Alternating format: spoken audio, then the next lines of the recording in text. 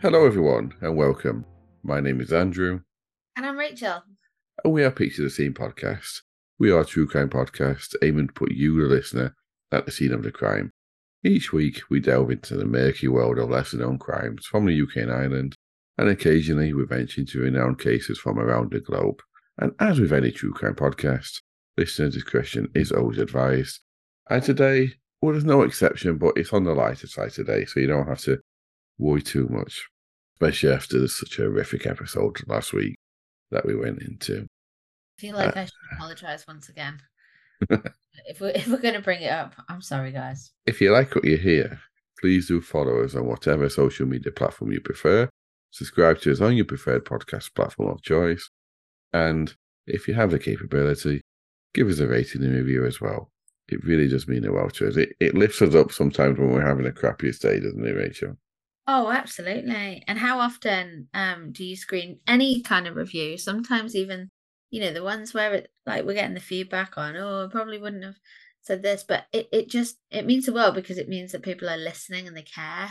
So yeah, we love it. Yes. And if you do like us that much that you want to support us, or maybe even you hate us, but you also want to give us money for nothing, you can do so for less than the price of a cup of tea or coffee on Patreon, with our lowest tier starting at £1 per month. And we do now have several tiers, so you can get extra benefits depending on how much you want to support us with. Yeah, but I We, just want to caveat that with hopefully you don't hate us. Hopefully you love us, and that's why you want to support us on Patreon. yes, obviously. And if you're still listening to us and they hate us, then fair play to them. Yeah, Um, yeah. I hate you. I can't stop listening. like that, we buy any car advert. But we also release bonus content every month. The links to our social medias and Patreon can be found in the show notes or via patreon.com/scenepod. That's patreon.com/scenepod. And there's a couple of things I just want to shout out now, Rachel. Firstly, massive thanks to Andrea and Robin, who are our Patreon supporters, but they've recently increased their pledges to us. So we appreciate that so much. It means so much, doesn't it, Rachel? Absolutely. It's so kind, and it's like even better when it's existing patrons that kind of want to support the show more. Yeah, it's wonderful. Thank you so much. Yes, it's massive for us. And yes, we have a live episode coming up. We're going to be performing a live episode on the 26th of July, which is a Wednesday evening, with a time to be determined, but it will be on a Wednesday evening UK time. So if you want to join us, become a Patreon supporter before that starts, and any tier can join in on our Patreon. But also, and if you're a Patreon supporter, when the live is up and running, you'll be in with a chance of winning one of two prizes of merchandise. We've got a little collection, small collection of merchandise that Rachel and myself has designed specifically for this live episode. So sign up and you'll be with a chance of winning some merch, and also watch me and Rachel fumble our words live on screen and be interacted and to comment on the case as well.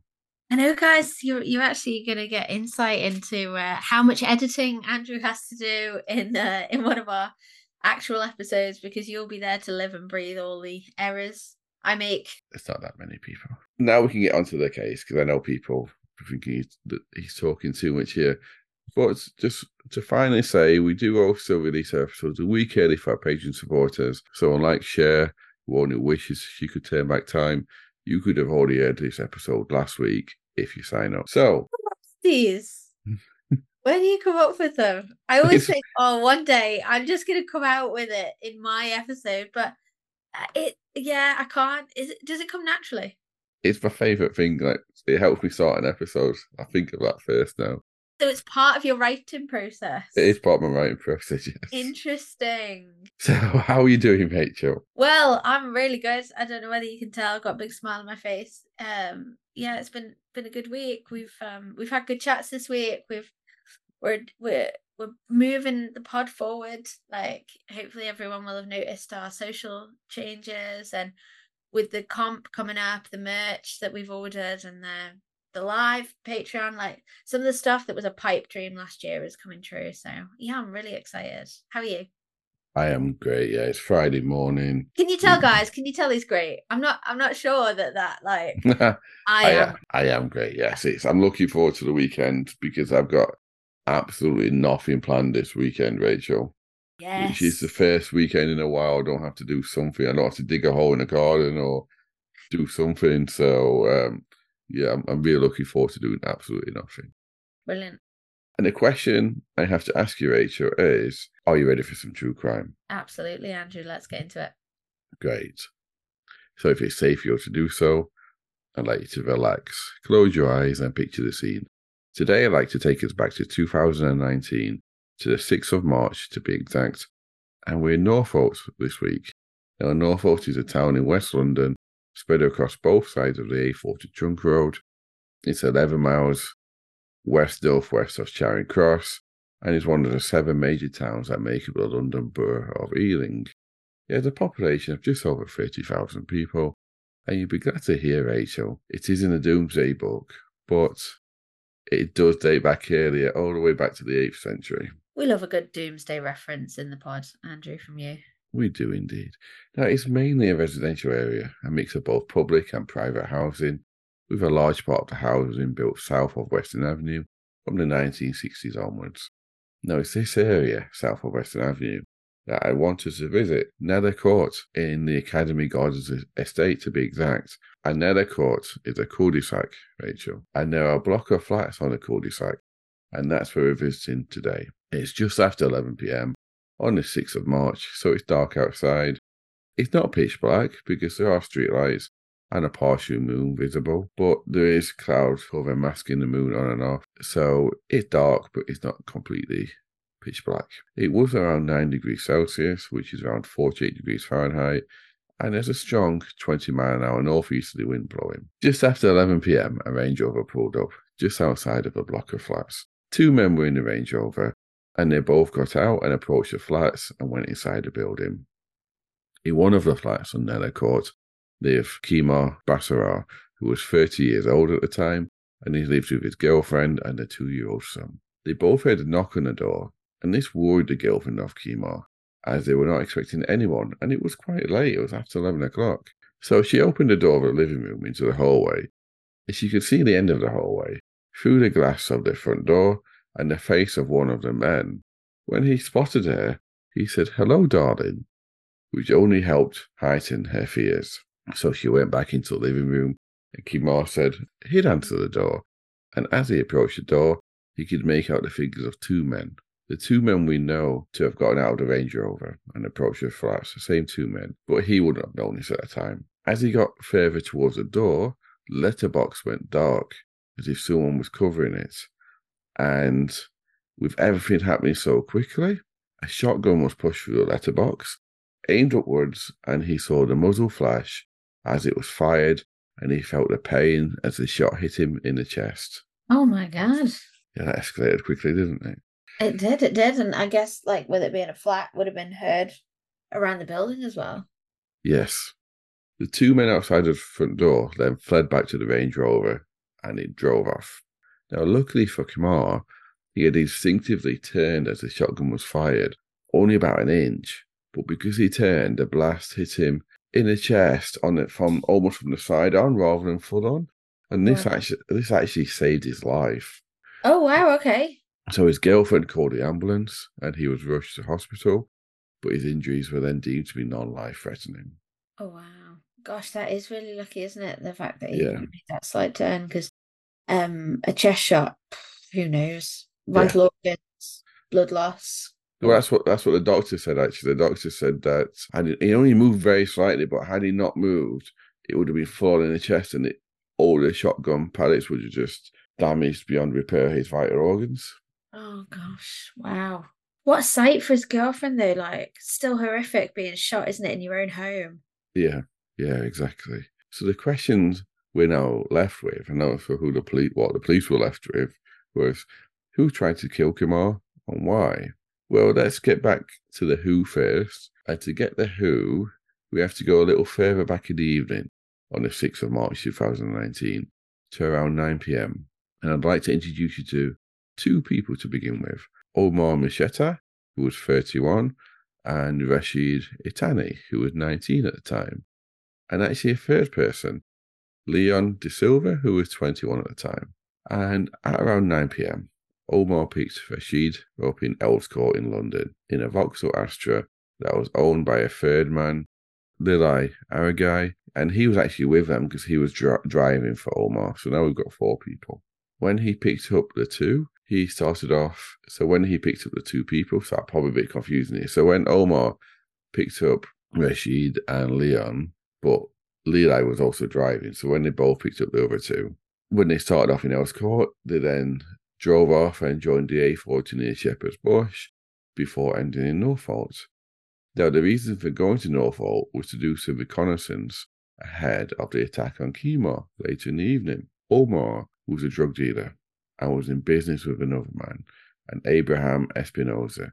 And they were really quite high up in the criminal chain for drug dealing in that area. They weren't just your street level dealers. They were like, they were quite high up.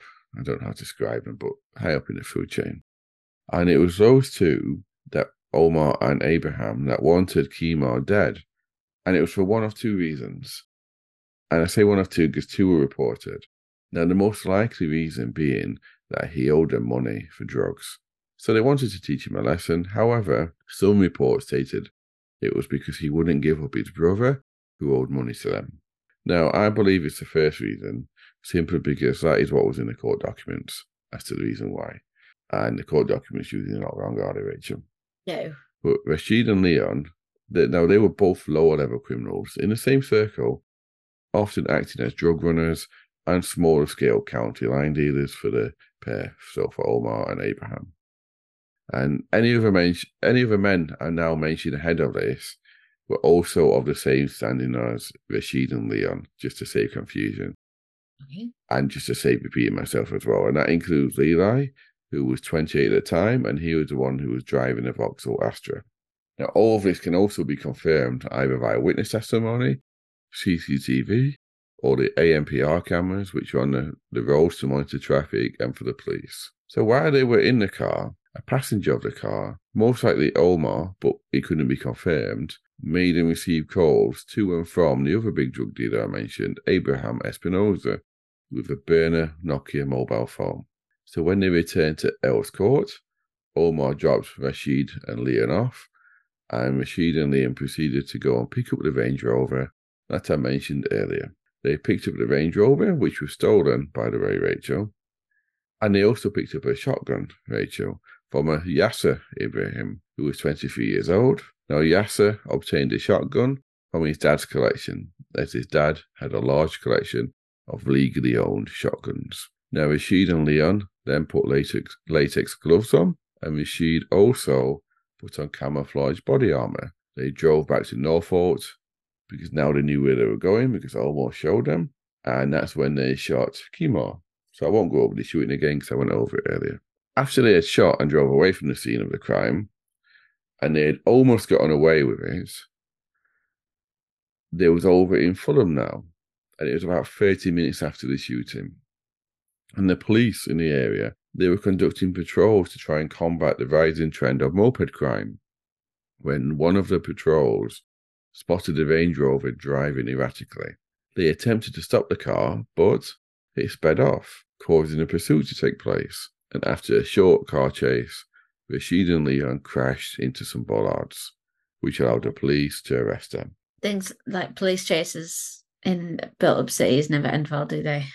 No, they don't know. And they probably, had they been driving like sensibly, obviously they're not on mopeds, they're in a Range Rover. Fair enough, it was stolen, but police, had they been driving sensibly, police wouldn't have had any reason to run the number plates, would they? So no, they could exactly.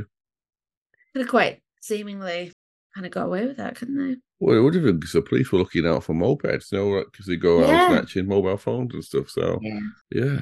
Now, when they were arrested, they were initially arrested on suspicion of a number of driving offences. However, this soon changed. Rashid was still in his body armour, and both men still had latex gloves on. Which looks really dodgy. Yes, indeed. And body armour, remember. Well, yeah. Now, I don't know, though, like, body armour could just be like a fashion trend. Like, we've all seen Stormzy, right? But yeah. Latex gloves. Yeah, I don't know whether that's just a touch too far. Yeah, you think you're right there. When the car was searched, no shotgun was found. But the police were not even looking for one, so it's not like they thought, oh, there's no shotgun. Because it was for driving offences. But a Nokia mobile phone was found, and two large serrated hunting knives. Now, because of what they found, searches were undertaken at both of their houses, and several items were seized, including more mobile phones, more knives, and a machete. Oh, police would have had a field day, wouldn't they? Yeah, what is it with machetes nowadays that we keep getting cases where they're just carrying machetes around in London? I know. I'm surprised they even like produce them. That there's a company out there that produce the amount of machetes that there are. Like, I don't even yeah. know. Where would you buy a machete from? Maybe I'm You just buy them online, don't collectible. you? Do you? Yeah, you buy them online and from like dealers, like antique dealers and people that source like random crap like that. But yeah, it baffles me that they're still producing them really because they are like their involvement in crime these days is becoming so much more apparent. So, but they didn't find any drugs. Not at Rashid or Leon's, no. Okay, that's interesting, isn't it? Because usually the runners and the people that are involved like have a small stash, probably never enough to like get done for like dealing limits or anything, but you know, interesting. Yeah, it is interesting. And Levi, if you remember, he was the one that drove the Astra. Yeah. He was found and arrested because when the Nokia phone was examined, it linked him to everything because of the calls that were made to him. Now, Yasser Ibrahim, who provided the Range Rover and the shotgun, now he was arrested because, again, telephone analysis linked him to the three men, but also because his fingerprints were found within the Range Rover. Now, when his house was searched, they did also find both heroin and MDMA. Okay. Okay. Yeah. So probably again, not probably not a massive amount, but still. Yeah. Now, Yasser was arrested on the 12th of April and Levi on the 9th of July. So these investigators, because I wanted to put that in because it may have felt where I was saying it that these people all arrested straight away. Yeah, you were. Yeah, Yeah, it sounded like it was like one after the other, bang, bang, bang. no, but these investigations took time because they had to first examine the Range Rover, then the telephone and whatnot. So yeah, it wasn't an immediate thing, but it shows the dedication that the police put into this. Now, Omar himself, he was originally arrested on the 10th of July, but after he was bailed, he fled and remained on the run until he was rearrested in October of 2022. So last year, not too long ago. Oh wow! So how long was he on the run for then? He was on the run for I forgot the year it was in now, 2019. So he was on the Not run bad for then. just over three I mean, years, yeah. obviously COVID times during that probably stopped like a lot, but yeah, no, that's not bad then. He was Yeah. Well, he had the money, didn't he? He had the money to hide because he yeah. was a larger level dealer. And his colleague, the other large dealer, Espinosa, he's never been arrested because he actually fled the country to Mexico 6 days after the shooting. So he's actually in Mexico now. Now, in those 6 days, police were able to trace, well, not in the 6 days, but the 6 days before he fled, police were able to trace several calls between Levi and Espinosa. And they were also able to trace Levi collecting a bag from a left luggage facility on the 14th of March at Heathrow Airport that Espinosa had left when he fled the country. Now, it's believed that the payment for all the men was in this bag. All of the men were originally due to go on trial at different times. However, due to various circumstances and COVID affecting everything, they were all tried together, barring Omar, who was still on the run. And so on the 1st of March 2021, some 2 years after the crime was committed, they all actually went to trial. All four men were charged with conspiracy to commit murder, with Rashid, Leon, and Yasser also charged with possession of a firearm with the intent to endanger a life. Now, Rashid, Leon, and Yasser would be found guilty and be given sentences of 27 years each for the crimes. So this actually, I wanted to highlight the case that you did last week. Yeah. Because they got 29 and 28 years for Yeah. torturing that poor boy and killing him. I'm not saying it's okay to shoot people with a shotgun, but these guys got 27 years for attempted murder. I know possession of firearm, but because of the way the sentences work, it was basically 27 years for attempted murder. Now, again, I know that because this is not a life sentence, they serve half of this before they can be eligible for parole. But even so, it shows you the sentencing, doesn't it? There. Yeah, and I think we've said it before, haven't we? The sentencing process and the system that the courts go through can be very confusing, and like some crimes, like what would be considered white collar crimes like fraud, can sometimes carry heavier sentencing than like abuse and murder. So I think really this just emphasizes the fact that at some point we need to do a dive into sentencing in the Yes. UK, and potentially comparing it with the likes of the US and other like big jurisdictions where we cover true crime, because I think it would really inform our listeners, but also maybe help us kind of uncover a little bit more around the disparity between sentencing for what we feel is a lesser crime, but what the court system feels and assess differently. Yeah, no, I agree. Actually, I've been thinking about this, and I had it earmarked as a potential content for our Patreon because that's the type of stuff we deep dive in for Patreon, isn't it? So Yeah. maybe we can briefly sum it up on a normal episode for all our listeners, but we'll probably deep dive it over on Patreon because we'll have the time and Yeah, the detail to go into it. I think that's a good shout. Deep diving it on Patreon, but then for our ordinary listeners, they've then got the benefit of us being more educated when we're talking about stuff like this. So everyone will Yes. benefit, won't they? Yes. And also, remember, there's one extra person here. Now, Levi. Now, he was considered. I want to focus on him, which is why I picked this case, Rachel. Levi was considered by the judge to have a lesser amount of involvement in the crime because he's the one that drove the Astra for the wreck. So he was actually sentenced to 18 years in prison. And on the 13th of December last year, Omar would eventually be sentenced after pleading guilty to 20 years in prison. Wow. Now, this is interesting. The smaller amount was due to his early guilty plea. Now, I thought this was really odd because how can you be on run for a few years and that just be ignored? And then as soon as you get arrested, found and arrested, you plead guilty, and then you basically got 7 years off his sentence compared to everyone else because he pled guilty early when he was out for extra time. I'd love to know the amount that was spent on resources trying to find him as well, because that's got to be taken into consideration. The time and effort that's gone into tracking this man down.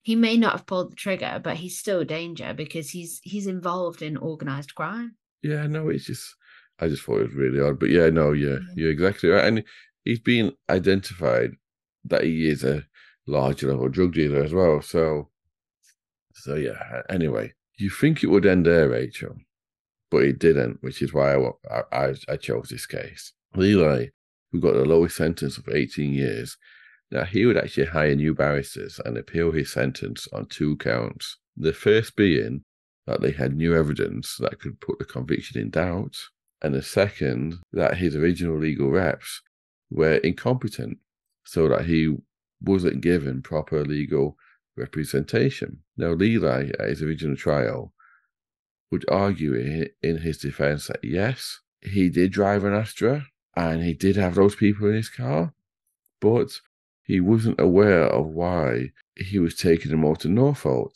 that it was for a different reason why they were in a car. So therefore, because he wasn't aware of what was happening, he couldn't be found guilty of conspiracy to commit murder. Let's forget that he went and picked up payment from Heathrow like 6 or 7 days later, whatever it was. That's what he was saying.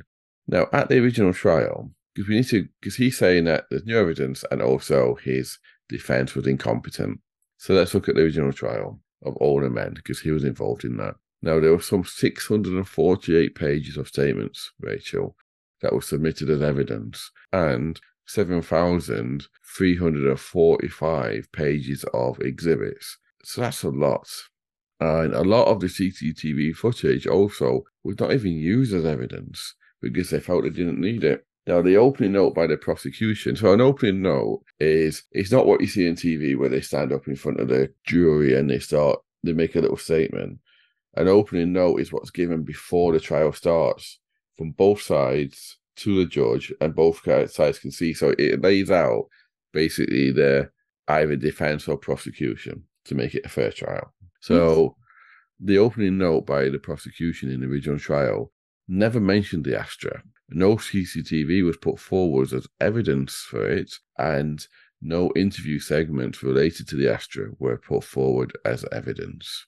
In discussion before the original trial, Levi's barrister argued when a prosecution wanted to submit an image and say it was Levi's Astra, rather than, because what they originally stated, it was just a car of interest, not that it was an Astra or it was Levi's, but then they changed their mind and said they wanted to say it was Levi's Astra. Now, when Levi's barrister argued that they can't just change their mind like that, the prosecution actually didn't argue with that point, other than to say the officer in the case would make a further statement on this. Now, that statement would later state that the officer now has the conclusion that a car was the Astra, but that was just his opinion based on the images he had seen. And also, the fact that the images showed there was no passenger in the passenger front seat was what the prosecution argued couldn't have been Levi's car, because Omar was in the front seat. Oh my God. When the judge summed up the trial, he specifically mentioned the Astra, and he told the jury to be careful and consider that the police officer may have been suffering from confirmation bias, basically confirming something he wanted to find. He wanted to find the Astra, so he did. Now, the fresh evidence, because remember they said they had new evidence for the appeal.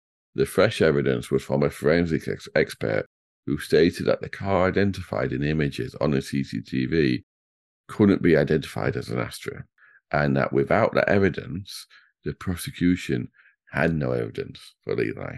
Now, the appeal judges determined that the original evidence by the policeman showed that, in fact, the car couldn't have been Levi's, due to one being a saloon where Levi had a hatchback, and also the position of a brake light in the back window on the CCTV was in the middle of the back window, but Levi's car didn't have that brake light. Now, Levi's reasoning why the three men were in his car, you remember he said it was for something else? No, he said that it was just going out for a meal together. So if they did do the recon at any point, he wasn't aware. As far as he was concerned, it was just all going out for a nice meal together. Now, the appeal judges ultimately said that they agreed the policeman's evidence was flawed, but they also said the fact that Omar had spent a lot of the time on the phone, and because it was assumed Omar was on the phone, and discussing the future murder, and they argued, that the appeal judges argued, why would you take an innocent person on that trip? Because they would have heard those telephone conversations. Yeah. So the appeal judges said that they rejected the fresh evidence appeal because it wouldn't matter if that particular CCTV image wasn't Levi's car, because Levi himself said that he was in the car with them, but for the reason for going out for a meal. So they dismissed that, which is really interesting, because if he wouldn't have said that he was in the car with them, they agreed that wasn't his car, so he would have gotten away with it. Yeah. But because he said, yes, I was, but we're going out for a meal, they said, well, fair enough then. It was on the phone. You knew what they were talking about. Now, the second appeal, though, was for inadequate representation. So in a nutshell, I'm not going to go into the finer details here because they were several pages long, but Levi basically argued his first barristers were not good enough. Now, the appeal judges, I read so many different appeal documents, even cases we don't cover. I read so many, and the appeal judges are always really smart, and they spend so much time going to detail. And whatever, if they uphold an appeal or they reject it, it's always they go into minute detail, Rachel. You've read them. And they actually went into so much detail, like several pages, proving that Levi's barrister was actually really good. And so therefore they rejected the appeal. Now they actually said, and this is a quote, that Levi was represented at his trial with skill and competence, and that he was likely found guilty because he was guilty. So it was just so interesting. I was like, wow, like it basically just ripped into it because they had so many different points that showed that if Barrister wasn't very good, they wouldn't be able to argue those points and try and defend him in that way.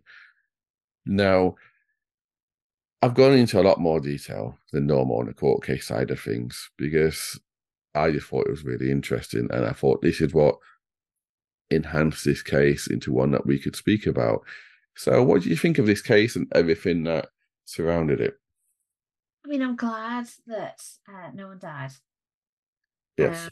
I definitely think we needed an episode that had a slightly happier ending than last week. So that's positive. But it doesn't it just highlight that with like a great defense, there's always a risk of getting away with crime. And Yes. in the absence of there being a death, these men were sentenced quite heavily, and that's an amazing thing because so they should be. But on the opposite side, could have quite easily gotten away with a much lighter sentencing as well, couldn't they? Yeah. And he got 9 years. Oh, he got 18 years. So out minimum of nine. It's not always minimum of nine, but out a minimum of nine. Well, And they have to behave. They have to be yeah, like, they essentially in prison have to have a completely clean record, which can be tricky, can't it, as well? So we always say, oh yeah, he'll be out in half, but especially if they're seasoned criminals, they're probably continuing crime of some sort in prison and not likely to get out at the halfway point. I personally feel anyway. I don't know about what your views are on that, Andrew. yeah, a lot of the time I find it interesting because I'm going to mention Seeing Red here. I listened to Seeing Red's latest episode on the Anna from Ireland who got killed by two teenagers. And I commented on the Patreon post because they talk about at the end of the episode about one of them getting 12 years and one getting 15 years. And they thought, well, maybe it's because one pleaded guilty and one didn't. And that's not how it works in Ireland. It's like when you get life, you get a minimum of 12, unless it's capital. We've covered it. Unless it's capital murder, you get a minimum of 12. And so I said, I don't know why everyone got 15 because I didn't really follow the case. But my point I'm trying to make is people might say, wow, in Ireland, they get a minimum of 12 years for a life sentence. That's nothing. But in reality, in Ireland, the average time someone who has been sentenced to life in prison actually serves is 20 years. So even though it's a standard like life a minimum term of 12, it's actually 20 years on average that people get out. And there's some people in prison for 30, 40 years who've got a minimum of 12 years. So, and it used to be a minimum of 7 as well. So it shows that just because there's a minimum doesn't mean that they automatically get out there. So you're right. But the point I was trying to say is, imagine when he read this, because it's quite obvious to tell that if he wouldn't have said we went out for a meal, they were in my car, he would be free now. This appeal judgment is, I think, 2 or 3 weeks old. So he's still going to be sat in prison right now, smarting because he's thinking I could be out free now. If I wouldn't have said that, they'd have shown that's not my car, and they have no evidence. Yeah, and that's the thing. Like we always assume that criminals are intelligent or really stupid. We never kind of find the or highlight the ones that are in between. But he's obviously one of those in betweens that's been a bit daft to put himself in the car that didn't belong to him that could have got him off. But yeah, I think like we should be very grateful that he did. Yes. What I would say as well is, yeah, like you've just said, minimum of 12 years, but the average is 20. They have to go through parole board, don't they, as well? Yeah. They have to be like essentially like interviewed and grilled about if they're sorry for their crime and what they've learned and how they will reintegrate in society. And quite often some of these people are too proud to go through things like that as well, aren't they? And they will just try and either continue to plead their innocence or not play up to the parole board. So I think when you see it in the movies or television programs, you see people being quite clever and getting out. But I think in reality, it can be quite a difficult process, can't it? But Yeah. again, it's something good for us to dive into, as you say, with our Patreon supporters, and kind of identify what that process looks like. Yeah, exactly. So I'll wrap this up then now, Rachel, if that's okay. Yeah. So this has been season 3, episode 10, called Who's Knocking at the Door? And if it's safe for you to do so, I call you to relax. Close your eyes and picture the scene. Knock, knock, knock. It's 11 p.m. and you hear, "Hello, darling," coming from the other side of the door. Are you really going to answer it? Okay, so thank you everyone for listening again. A little bit different this week, but I hope you've enjoyed it. And we will be back next week. Yeah, speak to you next week, guys. Thanks. Thanks, Bye. bye-bye.